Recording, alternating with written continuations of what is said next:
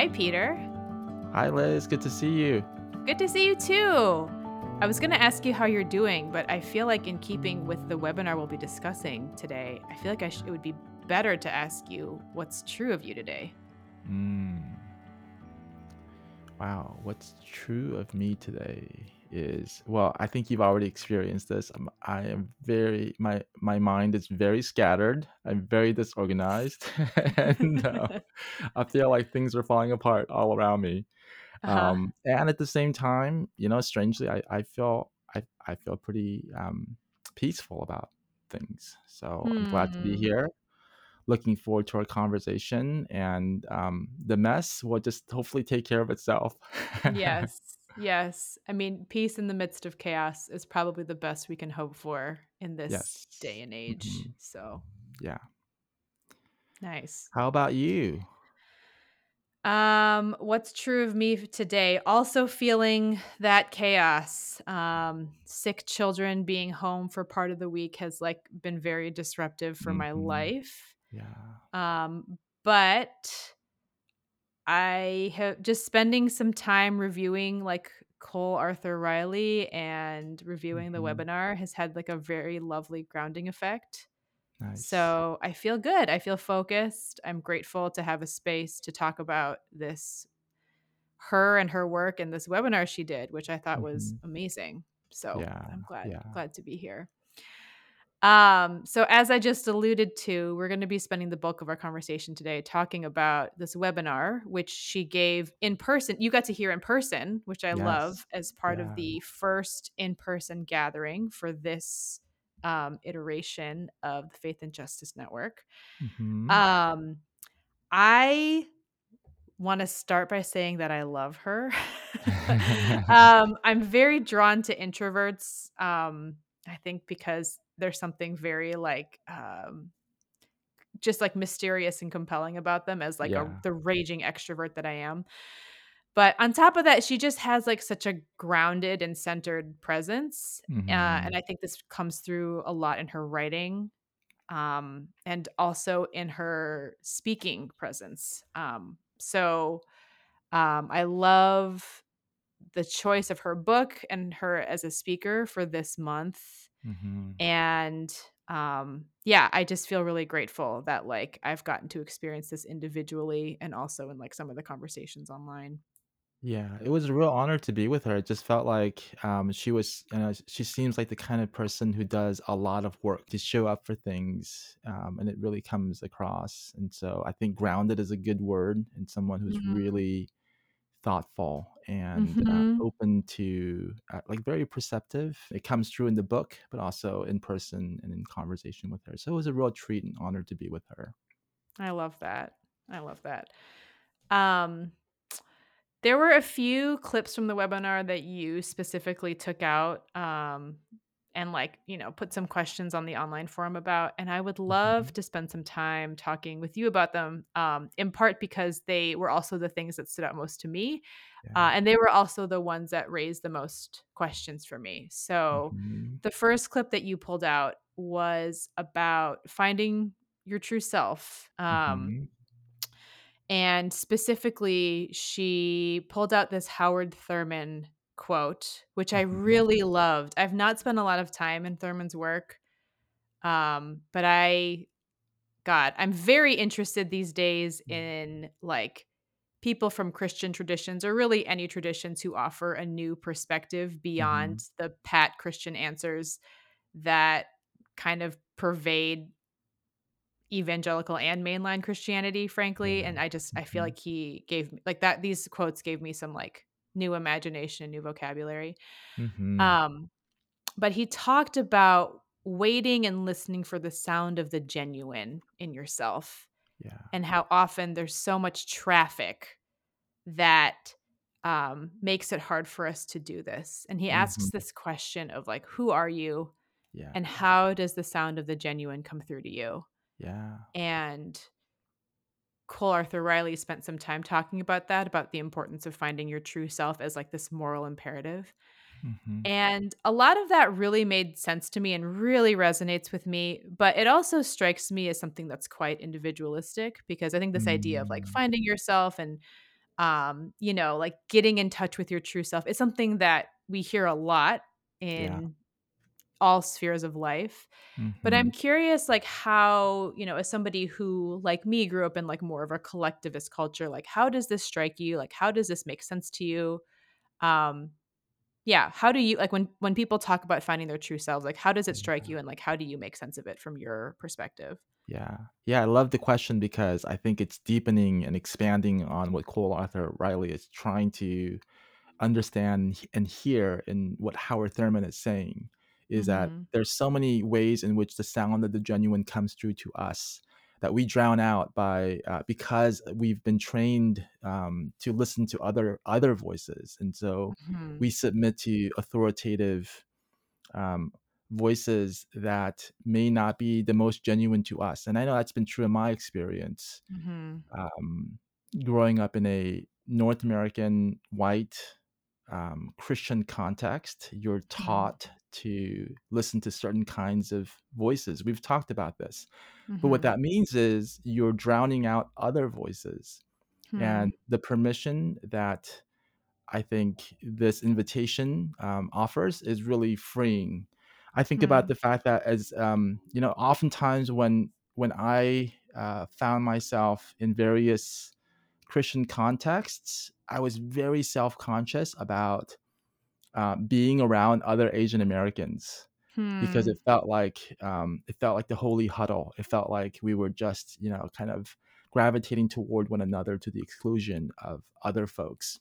Sometimes people would observe, oh, you guys are always going off by yourselves, and there's something about that made me self conscious about not wanting to be exclusionary. What happened in that for me was I lost the ability to um, be at peace, to be comfortable, being around people that were like me, and then also people who had wisdom to offer in ways that would have been more meaningful to me, or Hmm. just as meaningful to me. And so I think about that. I think about voices that I cut out of my life because I was concerned about how it came across as Hmm. exclusionary.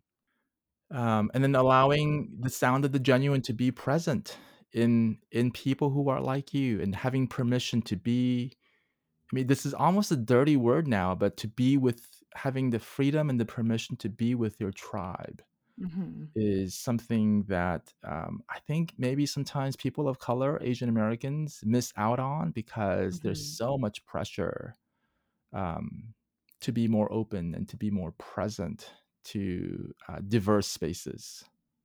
I mean, I feel both sides of this. I Yeah. feel many different things hearing you talk about this. On one hand, I've absolutely been on the receiving end of this critique, like, all y'all Mhm. Asians are always, like, isolating, and what's that Yeah. about? And I find it interesting because the critiques are almost always leveled from white people, Mhm. who are never critiqued for, at the time, at least, were never Yeah. critiqued for only hanging out with other white people. Mhm. Um, and just the kind of, like, hyper consciousness that bred in me of, like, Yeah. being not wanting to be perceived in that way. And also, Yes. I think just the kind of, like, weird, like, I don't know, I just avoiding other Asians in public is, like, it's a very short, jump from that into just, like, internalized racism, right? And, like, I Mm, cannot be mhm. seen with other Asian people in public, and, um Wow. I don't know, like, thinking you're Yeah.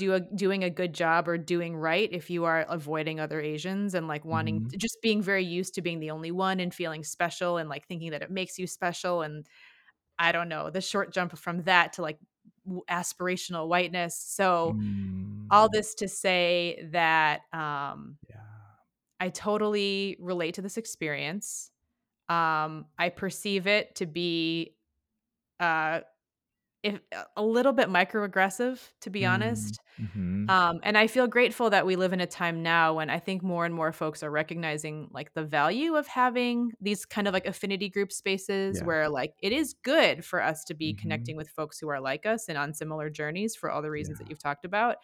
Um, and also, it is not good for us to live in those spaces all the time. So, like, how Yes. in large gatherings, Like, what does it look like to make room for people to have affinity space where it's so important to feel seen and validated and connected and get the kind of mentoring that you're talking about. Mhm. But then also to be connecting with other folks and learning from their experiences and, all of those things too. Yeah, So, yeah, all that to say that I feel many ways, multiple ways about what you just said. yeah. I mean, the fact of the matter is, in many Christian circles, it was the case that affinity groups was a negative thing. Like, Yeah. even saying that came across as negative, and so to be in a place now where we're making space for affinity groups sounds like a new thing, and in some ways, a transgressive act. Yes. And I think the fact of the matter is there's going to be, some ebb and flow, there's going to be a pendulum swing, and we're bound to make mistakes, and maybe mistakes is even the wrong way to think about it. There's bound to be, swings in one direction or the other, and I Mhm. wonder what it means to, embrace that, the fact that it's gonna be impossible to achieve perfect balance and Yeah. equilibrium when it comes to these matters. And just giving ourselves space for that, I think, is gonna be important. Yes, and recognizing that there are times when, like, um, more of one or more of the other is gonna be important, right? Like, I think about, like, the post-Atlanta shootings, for example, like, it was really important to be in a lot of affinity space for me, like, I did not have any patience for to Mhm. educate anybody about anything, um, and so but, and I think that's Yeah, a time when, like, the pendulum swinging that way was very appropriate, yeah. um and then there are times when that then when I think it's important to swing the other way, and so, like, how do we be Yeah. discerning about that, um, and not expect ourselves, as you said, to always be in the same place or, like, to need the same ratio at all times, I Mhm. think is important. Yeah. I think awareness seems to be a huge first step in this. I've experienced the grace of, my friends who are white, who have acknowledged, who have recognized, "Oh, I don't experience this. I don't find myself switching between spaces and having to engage in different ways." And Mhm. so, and them saying that they can appreciate, the complexity and the tricky dynamics involved in something like this is Yeah. helpful. And just to have conversations where we're acknowledging and sharing in this awareness, I think is a good way to begin. Yeah. Yeah. Um, Another thing that struck me as I was listening to Cole Arthur really talk about this was, um as she was talking about, again, like, the immoral imperative of finding your true self, I was thinking about, like, all of the evangelical spaces that I've been in the past who say that finding your true self is antithetical to the gospel, which is all about Mm, dying to self, yeah. less of me, more of him, because in this Yes. framework, God is always male. Yeah. So I guess I'm curious, like, how would you respond or how might you respond to evangelicals who say that, like, finding your true self is, like, actually the opposite of what we should be doing? Like, how would you explain to them the Mm, kind of, like, moral and theological imperative that Cole Arthur Riley's talking about? yeah. Yeah. Well, one of the ways that this came across to me was through the doctrine of total depravity. I don't know if you're familiar with Mm, this doctrine, but especially in Calvinist and Reformed circles, it's something that's mhm, talked about, quite, casually and mhm, frequently. And it's always the elephant in the room whenever we're, thinking about spirituality and matters related to faith. There's hmm, always this cautionary, word about total depravity. It's hard mhm, for this is dangerous work, and it's fraught with all kinds of pitfalls because, we as people are so fallen. And I think, frankly, it's a misuse of that doctrine, hmm, because the same people who oftentimes harp on total depravity, when it comes to their ability to think, well about mhm, God, to mhm, write sound theology, there's no fear, there's no qualms about total hmm. depravity getting in the way of that. Interesting. And so, yeah, I mean, that's one of the things that comes to mind is, uh, what would it look like to not be so encumbered by this fear of myself? I think that's the question that you're getting at. Hmm. And Yeah. frankly, I don't have a lot of experience with this because I'm still very much coming out of that world, that fog Mm. of being suspicious of myself all the time. Yeah. But it sounds like you have some experience with this as well. So I'd be curious to hear how you've navigated this fear and suspicion of self. Yeah, I really appreciate you naming total depravity because I feel like that is at the core of it, right? At the core of this whole like dying to self is this like everything about me is bad and everything about Yeah. God is good. And so Hmm. therefore, um I need to make myself smaller and smaller and smaller and smaller Yeah. and for God or whatever God concept or my whatever that to become bigger and bigger and bigger. Hmm. Yeah. So, I think that that helps me better understand where that kind of impulse comes from in Yeah. evangelical spaces.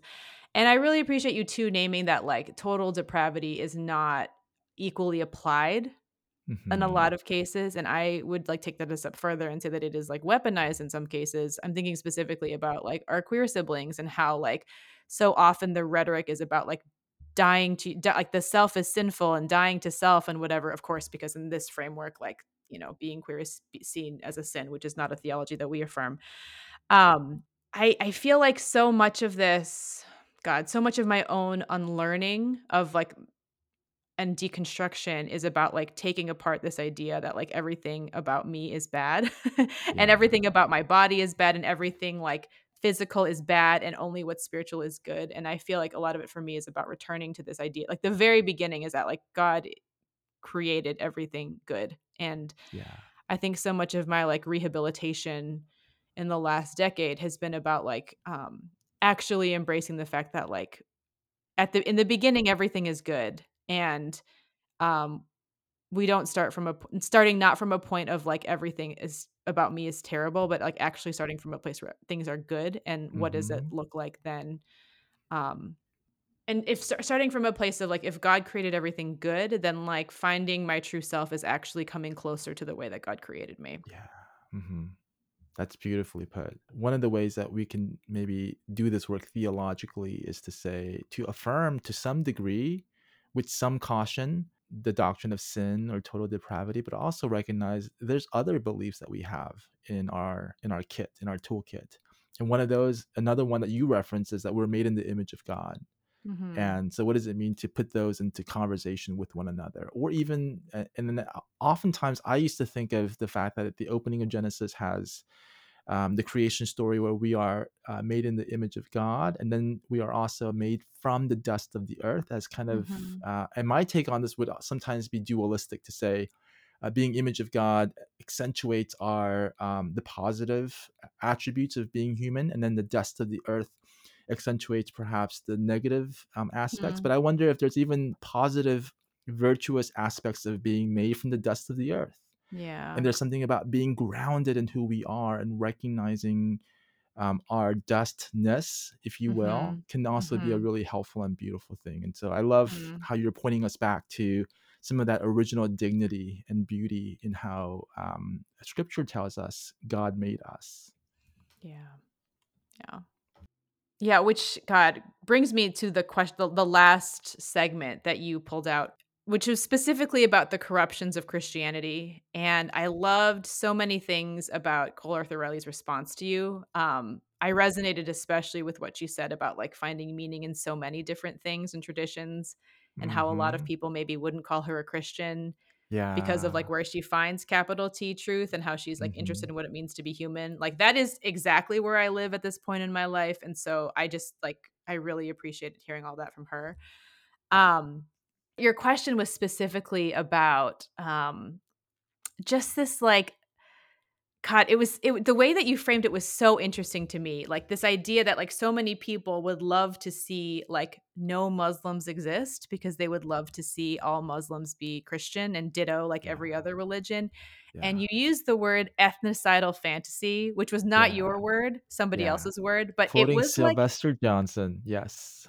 it was just like I just really appreciated you putting like the language to that because that's really what it Mhm. is. Like this idea of Yeah. like global successful global Mhm. evangelism really it really is that. Yeah, And it we would can be see violent and devastating. total, and it already has been, right? There are so many cultures whose like traditions and um practices have been completely like invalidated or eradicated because of like Yeah. colonization and um I'm thinking did you watch the Manti Te'o documentary on Netflix? No, not yet. It's so good. Oh my Mm. god, Peter, it's so good. Okay, I don't want to blow that for you. So let me back up and like non-spoilerize this. It makes me think about how in like, in certain community like Pacific Islander communities, for example, like Yeah. there's been like a long tradition of like trans folks living their lives just fine. Yes. And it wasn't until like Western colonization and even Mm. evangelism came through Yeah. that folks were told that actually this isn't okay and you have to Mhm. pick between male or female and like being Yeah. trans is bad. Yeah. So Mhm. um just to your point that like all of this stuff is already it's Yeah. violent and it's already happening. Yeah. Yeah. Um, And the imposition of these Western theological categories are not actually Christian categories or mm, maybe really core to the message of Jesus. And so how do we tease those out and yeah.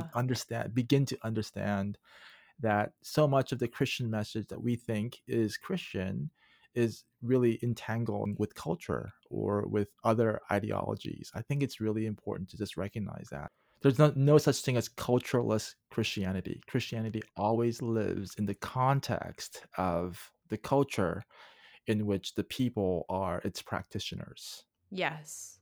And the implications of that are huge, right? Especially if you Yes. want to go out into the world and evangelize all the peoples of the world to your version of cultural Christianity. Which is so often sold as like the objective truth, Yeah. neutral, culture free, but it's not. It's completely imbued in certain cultural norms and practices that like are not talked about, but are also evangelized.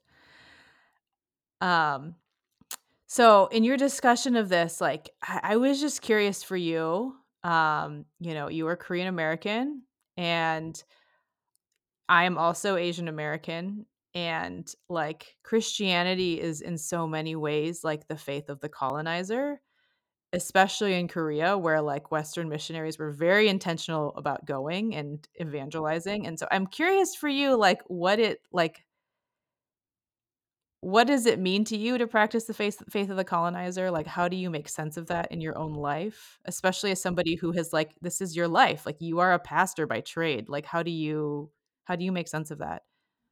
Yeah. I mean, I don't want to be reductionistic or dualistic about this, but I'm going to go down that path for a little bit, okay? Because I think there are ways in which Korean Christianity or particular Korean Christians have responded and lived out their Christian faith by committing to a way of mimesis or mimicking, Hmm. imitating the religion of their missionary teachers. And in Mhm. many ways, it wasn't all negative or manipulative. There was genuine openness to a new teaching. Okay, so let's Mhm. acknowledge that. At the Mhm. same time, there was a sense in which if we're going to flourish in this new world, and in this new religious system, our best chances of exercising our agency and flourishing in this context is going to be by way of becoming like our teachers and maybe even Mhm. transcending our teachers. And there's talk Mhm. along these lines in some of the writings and in some of the works of Korean Christians. So that's one side of the dualism. And the other side is, I think, even in the midst of this, there were Christians or there were Koreans who became Christians who tried to understand what the teachings of Jesus truly meant for their context and the ways in which Mhm. it critiqued and transformed and challenged the normative structures that they were flailing in the midst of. And so, Mm. trying to understand that tension, that duality, I think is going to be has been really important for me. And then at the end of the day, realizing now stepping out of that dualistic miry pit,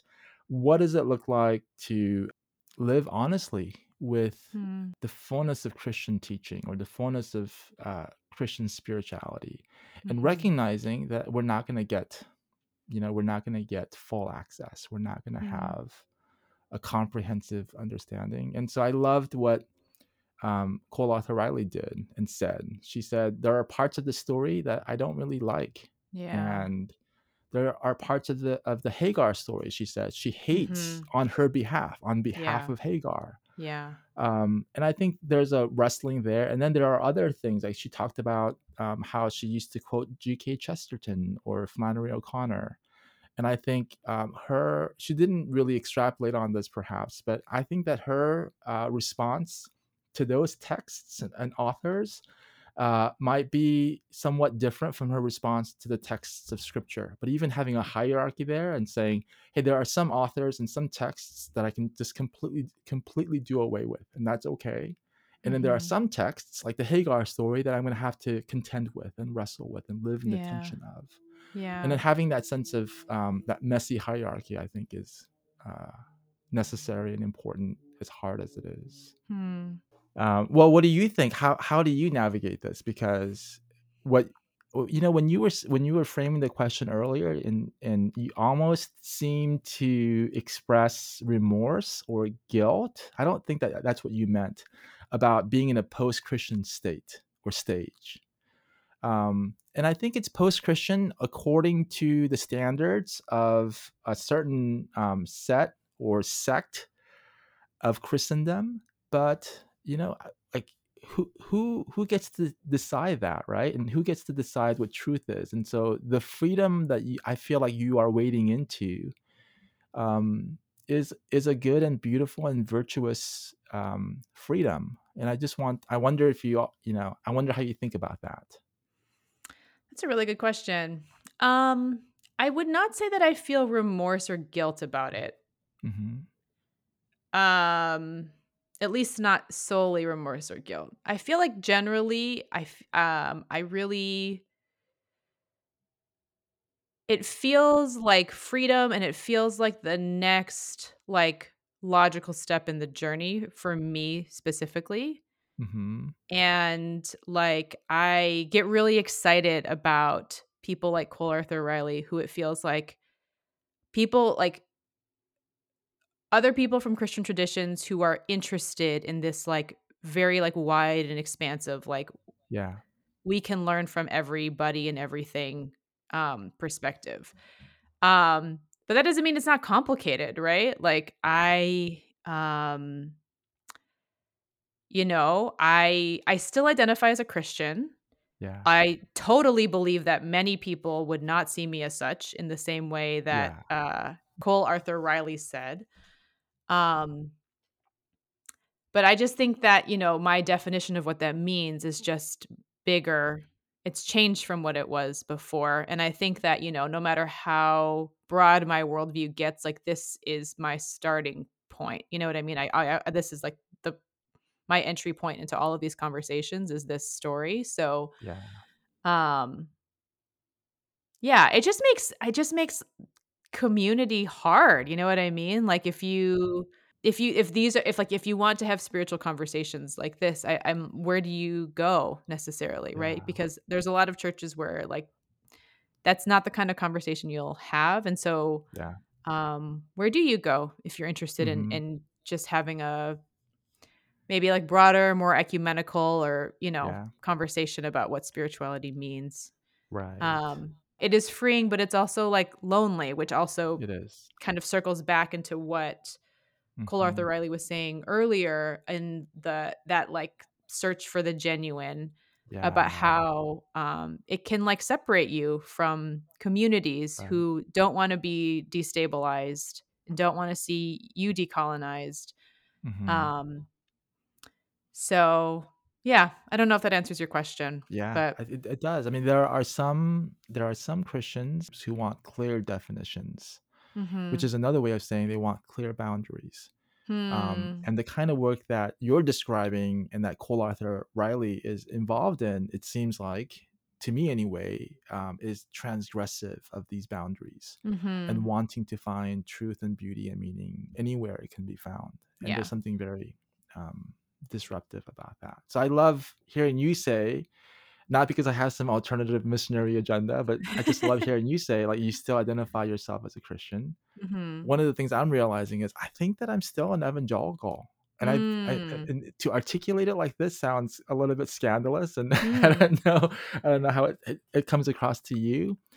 Like I've heard you say, and I think this is right. Like you became a Christian later in life, and in many ways, the evangelical part of the identity that you took on was an imposition, right? It was an extraneous layer.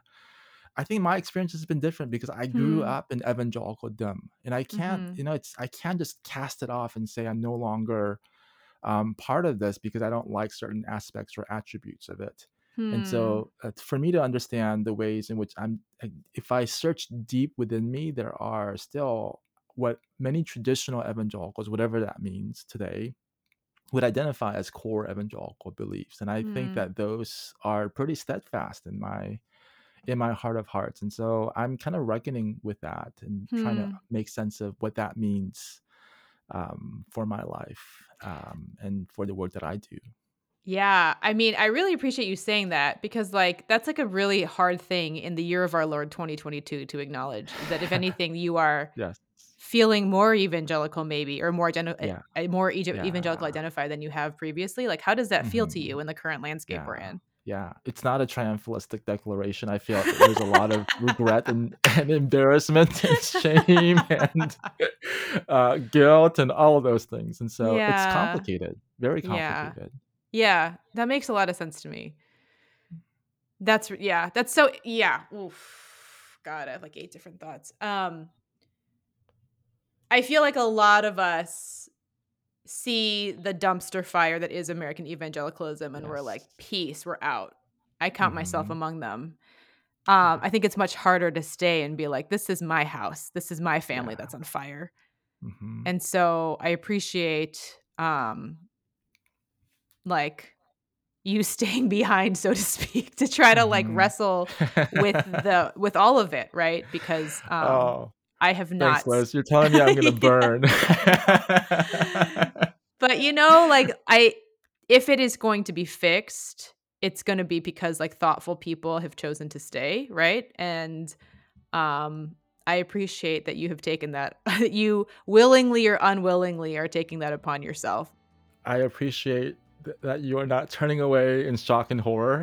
No, And I also no. appreciate that you're naming the complexity of what it means to be on this, maybe we can call it a spectrum, Mm, and this landscape that is constantly shifting and moving around us. And we're trying to situate ourselves and find a way to both stand and to walk. And it's not easy. yeah. But I'm really thankful for friends like you and conversation partners like Cole Arthur Riley who help us, Mhm. who light the path in front of us.